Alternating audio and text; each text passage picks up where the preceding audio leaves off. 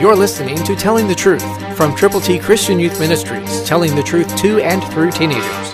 Here is Triple T founder and president, George Dooms. Believe on the Lord Jesus Christ. Isaiah 60:15, New King James Version, lets the prophet pull back the curtain and see God's greatness, compassion, and willingness to do something extraordinary.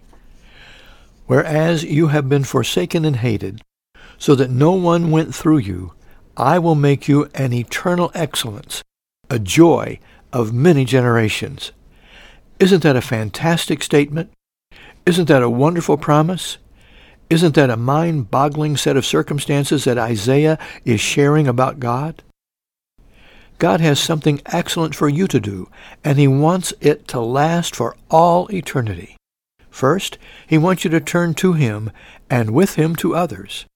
Pray first, and then fellowship with other believers, reading the Word of God together and determining how to share the plan of salvation with excellence to people who need the Lord.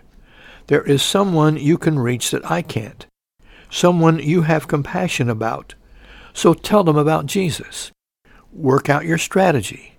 Determine when and where and how you're going to share the fact that Jesus Christ died for our sins, was buried, and rose again, and by believing on Him, eternal life is given.